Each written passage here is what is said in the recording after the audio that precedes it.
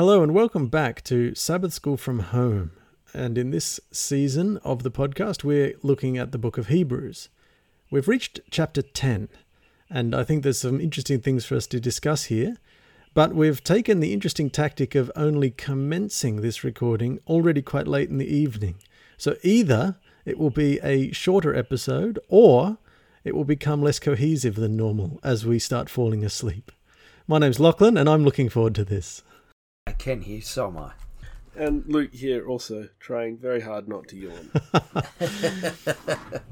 We've had a look at Hebrews 10, and perversely, given our aforementioned late evening session, it's one of the longer chapters of the book of Hebrews so far. And it seems broadly divided into two sections, the first of which deals with themes we've already explored. They're consistent and continuing on with what we saw in Hebrews 9. I think there's a couple of images here that are beautiful and jump out. The one that I love is Hebrews chapter 10 verse 1. The old system under the law of Moses was only a shadow, a dim preview of the good things to come, not the good things themselves. So that I like that. It lets me feel a certain amount of discomfort with some elements of this old system of law under Moses without necessarily being too troubled by that. It was only a dim preview of the good things to come. It was not the good things themselves. I really like that imagery. Just remind us what version you're reading from, because I like the language. Yeah, I'm reading from the New Living Translation, which is, at the moment, in the recent months, I've found it to be a really fun translation to read from. Slightly less technical or formal, I suppose, but it's gone to some effort with its language to... really come alive, I think. Were there any verses in those first 18 that you guys wanted to draw attention to before we go and look from verse 19 onwards? I think we should head to verse 19 onwards pretty quickly. I also like the NIV rendition of verse 1, however. The law is only a shadow of the good things that are coming, not the realities themselves. Yes. I think that says it nicely too. It does. I like 16 to 18. It finishes this sort of section of Hebrews, which has been talking about the new covenant and how it is, better than the shadow that was the old covenant and the law. And it does it by quoting from the Old Testament, which is, it's a rhetorical device in Hebrews that we've seen a lot. But I think, here I find it really works. The Holy Spirit testifies this is so, for he says, "This is the new covenant I will make with my people on that day, says the Lord. I will put my laws in their hearts and I will write them on their minds." Then he says, "I will never again remember their sins and lawless deeds. And when sins have been forgiven, there is no need to offer any more sacrifices." Yeah, that is so good. I think that we struggle with that, not just theologically, but just relationally, even just human-to-human relationships.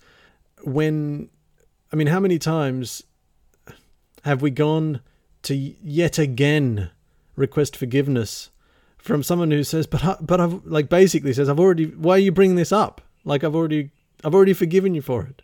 I think there's some, I don't know whether it's just guilt or something deeper or more powerful than that. Verse 18 there, when sins have been forgiven, there is no need to offer any more sacrifices, is actually very profound, I think. Yes, and it is a neat, if you wanted to say, what's Hebrews 9 about? Yeah. You say, read Hebrews 10, verse 18. That's right. So, yes, of course, if you haven't listened to our episode on Hebrews 9, then after you've finished this one, you can go back and listen to the previous episode where we did discuss Hebrews 9. Well, speaking of summing things up, though, I feel like that's partly what's happening here in Hebrews 10, starting from verse 19. So this is broadly what we've identified as the second half of this chapter. In the New Living Translation, it starts with, "And so, dear brothers and sisters." So that's a reconnection verbally with your audience. The "and so" is kind of referring to, look, we've covered quite a lot of territory, but this is what I'm going to claim it means, or this is the emphasis or conclusion that I want to draw from it. That's the tone that I'm hearing.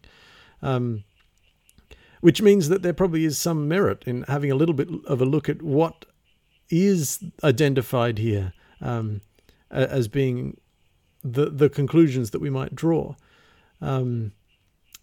Maybe I'll just read the first couple of verses of this section, 19 down to about 25. Yeah. And so, dear brothers and sisters, we can boldly enter heaven's most holy place because of the blood of Jesus. By his death, Jesus opened a new and life-giving way through the curtain into the most holy place. And since we have a great high priest who rules over God's house, let us go right into the presence of God with sincere hearts, fully trusting him. For our guilty consciences have been sprinkled with Christ's blood to make us clean, and our bodies have been washed with pure water. Let us hold tightly without wavering to the hope we affirm, for God can be trusted to keep his promise. Let us think of ways to motivate one another to acts of love and good works, and let us not neglect our meeting together, as some people do, but encourage one another, especially now that the day of his returning is drawing near. Dear friends, if we deliberately continue sinning after we have received knowledge of the truth, there is no longer any sacrifice that will cover these sins. There is only the terrible expectation of God's judgment and the raging fire that will consume his enemies. For anyone who refused to obey the law of Moses was put to death without mercy on the testimony of 2 or 3 witnesses. Just think how much worse the punishment will be for those who have trampled on the Son of God, and have treated the blood of the covenant which made us holy, as if it were common and unholy, and have insulted and disdained the Holy Spirit who brings God's mercy to us. For we know the one who said, I will take revenge, I will pay them back. He also said, the Lord will judge his own people. It is a terrible thing to fall into the hands of the living God. Remember those earlier days after you'd received the light, when you stood your ground in a great contest in the face of suffering. Sometimes you were publicly exposed to insult and persecution. At other times you stood side by side with those who were so treated. You sympathised with those in prison and joyfully accepted the confiscation of your property because you knew that you yourselves had better and lasting possessions. So do not throw away your confidence, it will be richly rewarded. You need to persevere so that when you have done the will of God you will receive what he has promised. For in just a very little while he who is coming will come and will not delay, but my righteous one will live by faith, and if he shrinks back I will not be pleased with him. But we are not of those who shrink back and are destroyed, but of those who believe and are saved. So, at first I didn't think that the section heading in the Bible I'm reading, which was called A Call to Persevere, was a perfect match to this section, but by the end of it I could see it was a very good section heading, even though it's extra-biblical. And it's a good reminder that a large chunk of the point of all of the chapters we've looked at up until this one are really trying to lay the ground for this argument of perseverance. You first learned about Christ, and remember how you've remained faithful even through all sorts of terrible things. Well, let's keep on remaining faithful. Well, and what is interesting to me immediately is how strong, and this is because within Adventism there has been I think it's fairly common knowledge to say there's been a contest between salvation by faith and salvation by works. And one of the side effects, I think, of the salvation of faith argument promoting this position, which is the position that I broadly hold, but one of the negative side effects that position has had is to what's the word? To sort of minimize the importance of effort in a Christian life, and sort of to imply, and sometimes more than imply, that if you just get your faith right, it all just sort of happens properly and correctly, and you don't have to do any work. And if you do sin after your baptism or after you've become a Christian, or professed your faith, it's your sin is a lack of faith, right? It has no other causes or impacts. The great irony of that is that all it does is it turns the work of obtaining the right faith into a work. Yes, and it has terrible effects on people's self-confidence and self-worth, because it means your incorrect actions, your weakness, is an inherent, unfixable flaw, not something that with effort you can get better at prevent him. And what these verses imply and say very strongly is that being a Christian, after you have, as it says in verse 22, after you have been sprinkled with Christ's blood and made clean, come down to verse 24, we need to motivate each other. We need to work. We need to keep trying. We need to, as you say, persevere. In verse 36, we need patient endurance. These are not things you need if the process doesn't involve hard work and trying to do something. And by implication, trying and failing and then trying again. And working hard to be a Christian, essentially. And none of that undermines grace. And none of it undermines grace in any way. Because the fact that there is effort involved, and I've said this before, doesn't mean that grace isn't involved. Insofar as grace is God enabling us and doing things that we could not do ourselves, that doesn't exclude, we can accept quite strongly and firmly that we cannot do this ourselves, that this is something that requires and depends on the work of God. That doesn't mean there's nothing for us to do. And indeed, verse 23 makes it very clear. Think about this. How does one do this if one does nothing? Let us hold unswervingly to the hope we profess. Yeah. So there is a holding, at least, that we do. Now, the reason there is a holding, the reason we hold unswervingly is because he who promised is faithful.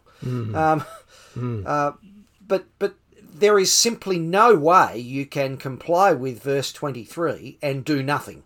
Yes. And exert no effort. Indeed.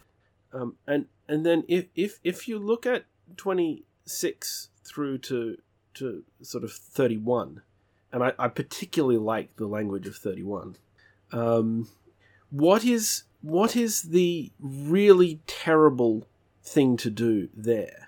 Is it to fail? To try and fail? Through weakness to sin, even after you've been forgiven? No, it is very clearly stated in 26. If we deliberately continue sinning, it is talking about the conscious choice to stop trying to be good. Can I give an example and see if this might work? I have over the years, with varying degrees of enthusiasm and persistence and consistency, ridden a push bike. And I used to ride in a group known as Dad's Army. Everybody called me Kenny Mudguard because I started riding and put mudguards on my bike, even though here in Tasmania that was sort of not very fashionable, despite our weather. And there was one of my friends who I would ride with. He used to be a professional 6-day racer in Europe, Tom Sawyer. G'day, Tom. And I remember once riding with him in a pack, and we used to have a sprint to the pump shed on the West Tamar Highway. At the end of, we'd been out for a ride, and you'd have a bit of a sprint and see who could get there first. And I remember one day, Tom is a very gifted professional rider for over many years, who now was doing it for fun, and he said, "Come on," pointed down to his back wheel and said, "Go on," and he was going to lead me out for the sprint. So I stuck on his back wheel, but of course I couldn't keep up with his back wheel. And so he'd slow down and hold off a little bit so that I could get back in the slipstream. And that enabled me to do more than I could ever have done on my own. because I was in the slipstream of a professional bike racer. And he was leading me out in a way that meant that I was able to go much faster than I ever could have on my own. And sometimes I think that maybe this is what is being spoken about here. We're holding on. God is the 6-day professional, and more. Our job is to stay in the slipstream. Of course, he needs to moderate his effort in order to make sure that we can as well. But it's, there you go. That's my. I think it's a helpful illustration, Ken. I like it. I too put mudguards on my commuting bicycle years ago when I lived in Canberra, and considered it to be an enlightened decision, even as it was ridiculed by many people. Well, the interesting thing is, I have some other acquaintances who went to race in the UK, and over there, it was incredibly bad manners to ride in a pack without mudguards. So it's a very different culture over there. But I'm not sure that has much to do with Hebrews. No, we may be stretching the cycling analogy a little too far. Yeah. No, I think that is helpful. This part of Hebrews clearly talks about persevering, holding tightly, motivating one another to acts of love and good works. I just love that. I mean, acts of love and good works. What could possibly be wrong with that? That's a very, very good sounding set of activities. Interestingly, verse 25, let us not neglect our meeting together, as some people do. I've certainly experienced this in the context of a rebuke.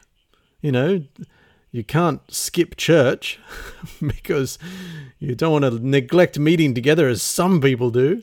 And then, of course, to hear that and reflect on that rebuke in the context of 2 years where our church meetings in the normal sense have been so disrupted by a pandemic, I think there's something interesting maybe to think about there. Well, I think it's helpful to put it in a slightly different context. And this doesn't come from me.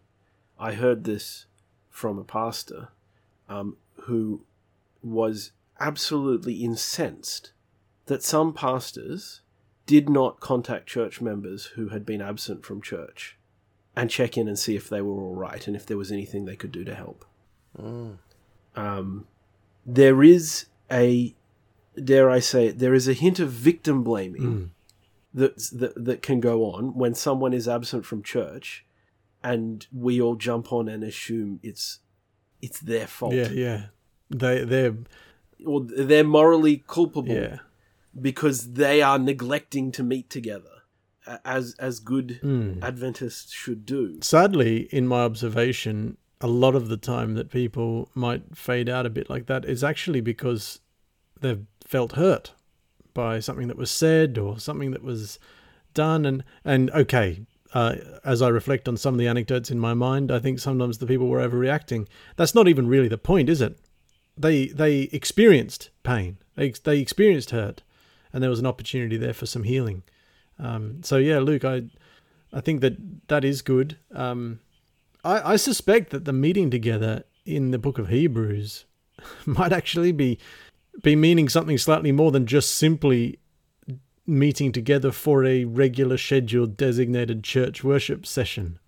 Or meeting. Meeting program. For some program at which, it seems to me it's more likely it's a reference to the sort of meeting together that's spoken about in the beginning of Acts. I've got a question for you. What does one do with this text when the experience of church is enjoying the fellowship of friends, but much of the time experiencing deep frustration and indeed on occasions approaching an anger that where you have to say the right thing, or say things diplomatically and spend most of your time pretending that you agree with the things that are being said, and having everybody assume that you agree with everything that's being said, and that you're all on completely the same page, so that your church experience ends up being one of frustration that seems to send you You've away heard me from talk God. about the 5 years I spent in Hong Kong. Well, I'm about to share an anecdote from when I was living in Germany. But yes, it can be an isolating experience. I think is what you're describing. You're in a crowd of people, but you feel increasingly isolated. Yeah, everybody assumes that that this is because you come to this particular church that has these particular doctrines that are espoused, that you automatically agree with them unquestioningly.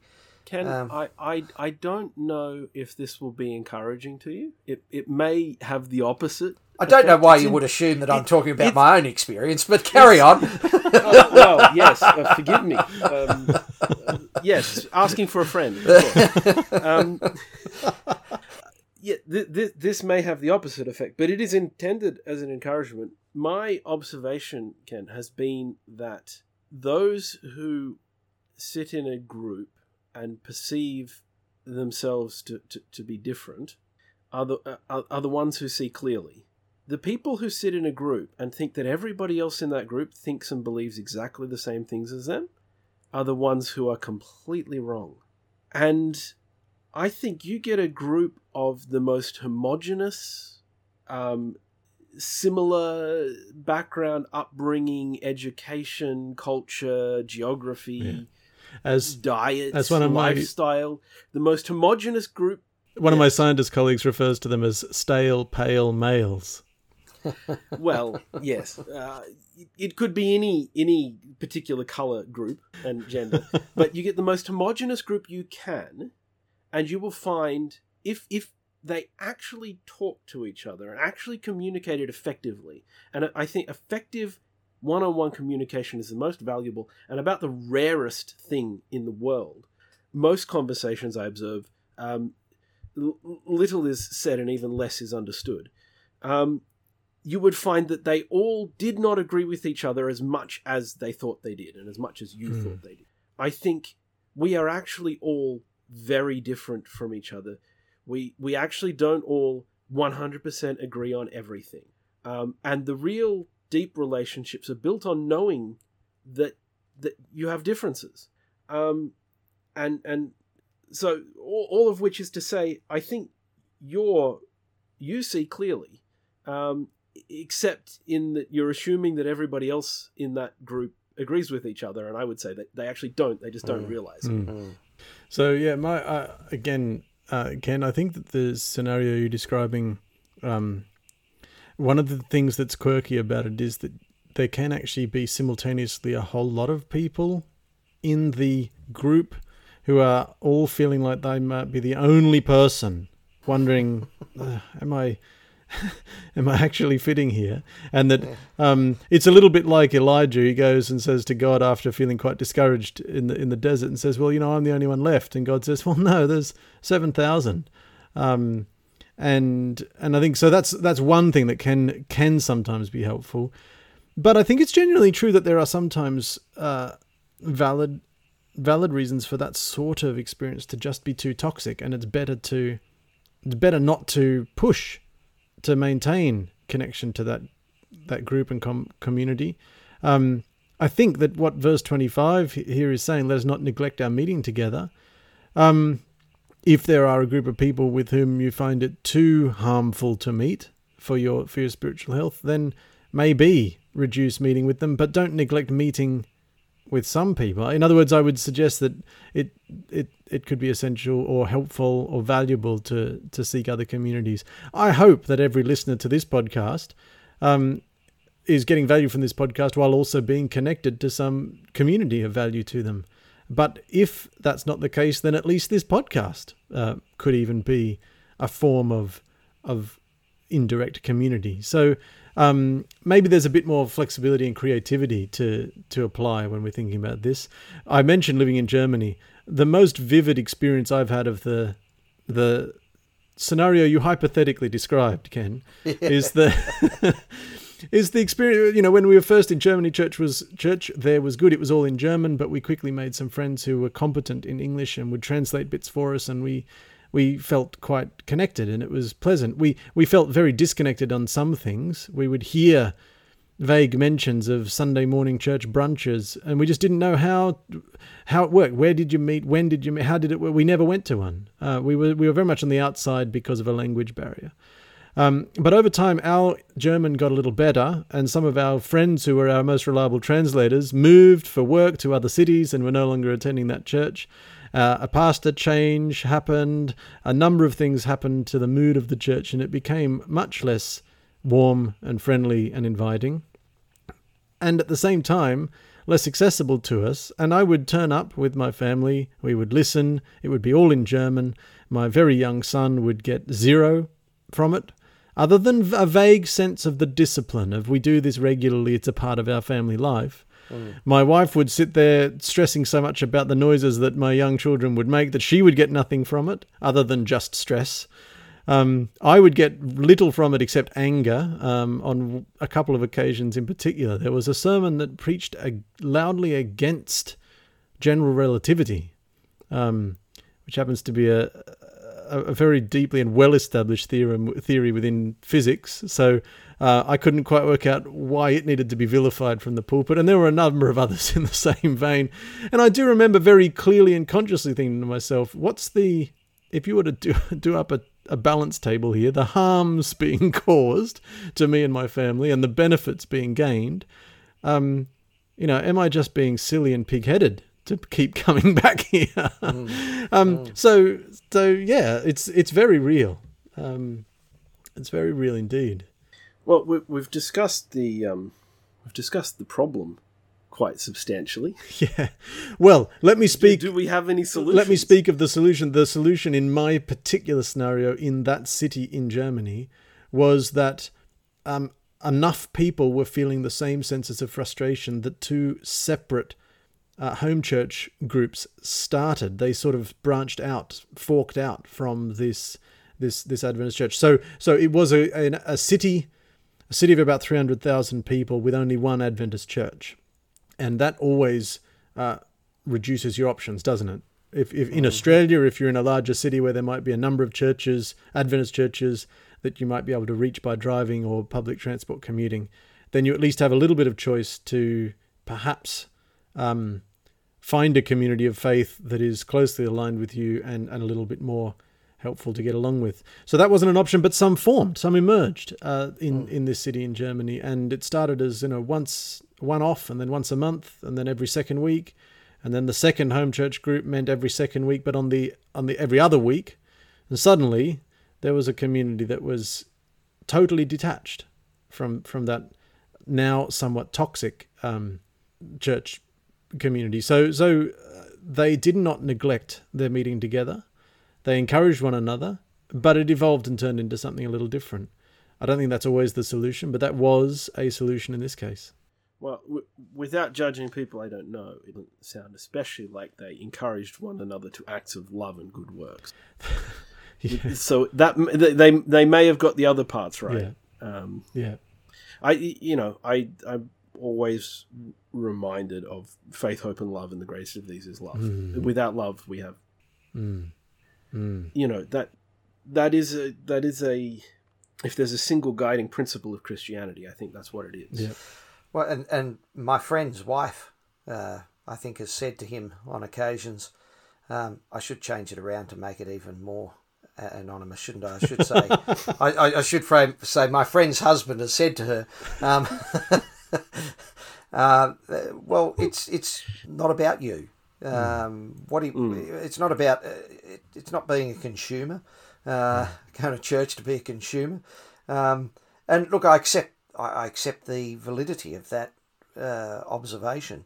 One goes to worship God and to give. But there comes a point where you sort of feel that it's just not working. And there must be some more constructive way of doing it. It is very hard because, as well, you think about, well, it's not working for me, but maybe it's working for other people. In which case, I'm happy, or my friend would be happy to say, I don't want to interrupt that. I want that meaningful connection to continue for those people. It's not something that I am experiencing. So I suspect that one of the kernels of the dilemma here is precisely the sentiment here in Hebrews 10 of the call to persevere. Perseverance, stick with it. Put up with it, pull through it. And we have this very deeply ingrained, I think, culturally as Christians. I remember a few years ago I read a statement. This was when I was involved with the Australian Adventist Tertiary Students Association, and for a year or two I was actually president of this Tertiary Student Association. I was reading a few books, and one author made this comment that just jumped out at me, and he talked about there being people who found they had to leave the church to keep their faith. And it was such a juxtaposition, because as you say, Luke, we're in our church communities, we tend to be strongly associate church participation with the holding of faith, and falling out of church participation to be associated with losing of faith. And so this author's statement of identifying people who had to leave church to keep their faith, the juxtaposition really caught my attention, and it made me think a lot about this. What are we actually persevering with? And yeah, I have to admit that I'm a little troubled here by in sort of verses, 28 to 31, I suppose, this emphasis on the stick rather than the carrot. For anyone who refused to obey the law of Moses was put to death without mercy. It says that in verse 28, was put to death without mercy on the testimony of 2 or 3 witnesses. And I smiled. I think it was you read this, Luke, as we were going through this at the start of the episode, because, of course, we've just come off a season of the podcast where we were looking at the book of Deuteronomy. And when we literally looked at and read and chatted about the verses that outline the laws around, the testimony of 2 or 3 witnesses being sufficient to lead to this sort of justice outcome. So there we are. It's a direct connection. It's definitely hearkening back to stuff. And Deuteronomy is quoted twice in this in this section of this chapter. Is that where it comes from? Where I will take revenge? Yeah. Yes. Okay. And the Lord will judge His own people. Those are both from Deuteronomy 32. Yeah. Thank you, Bible Gateway. You sound smart. So I'm a little uncomfortable with invoking the stick quite so prominently here. Well, I mean, the stick exists. I think that there's something which I think is also a very great fallacy, which is to say that since the law was done away with, and some very depraved people have used this to justify doing very depraved things. You can just sin, and then you can be forgiven, and then go and sin again and be forgiven, and go and sin again and be forgiven. Intentionally, as in, I'm going to go and do something I know to be wrong now. I am. It's not through weakness or loss of control or mistaken belief that I was doing something right, but because I want to. I want to do something I know to be wrong, and I'm just going to go do it because I want to. And then I'll go and get myself forgiven later, and then I'll go and do it again. The New Testament has been used to justify that sort of approach. I think that is the attitude specifically that 26 through to 31 is talking about. It's not talking about being baptized and then sinning and being repentant about your failure. Yeah. I think it's not talking about that at all. And if you put it in that context, it is less troublesome. Yeah. Well, I think you're onto something there, Luke. There is a strong visual imagery here rendered in the New Living Translation in verse 29. Those who have trampled on the Son of God. who have treated the blood of the covenant which made us holy as if it were common and unholy, trampling on the Son of God. It's striking. I wonder if we are really honest with ourselves, if much of our sinning falls into that. I think I deliberately do it. I know that this is something for which I will have to seek forgiveness, but I want to do it my way, and I will. I'd confess that that's certainly my experience. And yet Christ finds his greatest purpose to deal precisely with that situation, with grace and mercy. And I'm grateful for that. Yes. Yeah, indeed. I think there is something very subtle, sort of insidious in the way that sort of thinking can creep up. The challenges of the book of Hebrews are not yet finished. We have another couple of chapters before we conclude this season, but I do feel as if there's something somewhat of a concluding nature happening here in chapter 10. And I think, Ken, that you've summarized pretty clearly just there at the end the nature of the challenge and the honest assessment here. And I think perhaps the most powerful idea of the book of Hebrews is in verse 19. And so, dear brothers and sisters, we can boldly enter heaven's most holy place because of Jesus. So it doesn't hold us back. We always have that door open. Jesus is inviting. Let's hold on to that thought as we leave it here for another week. Thanks for joining us on the Sabbath School from Home podcast. Hopefully you're finding some way to meet together with people who can motivate you to acts of love and good works. And we look forward to you joining us again next week for a discussion of Hebrews 11. Amen.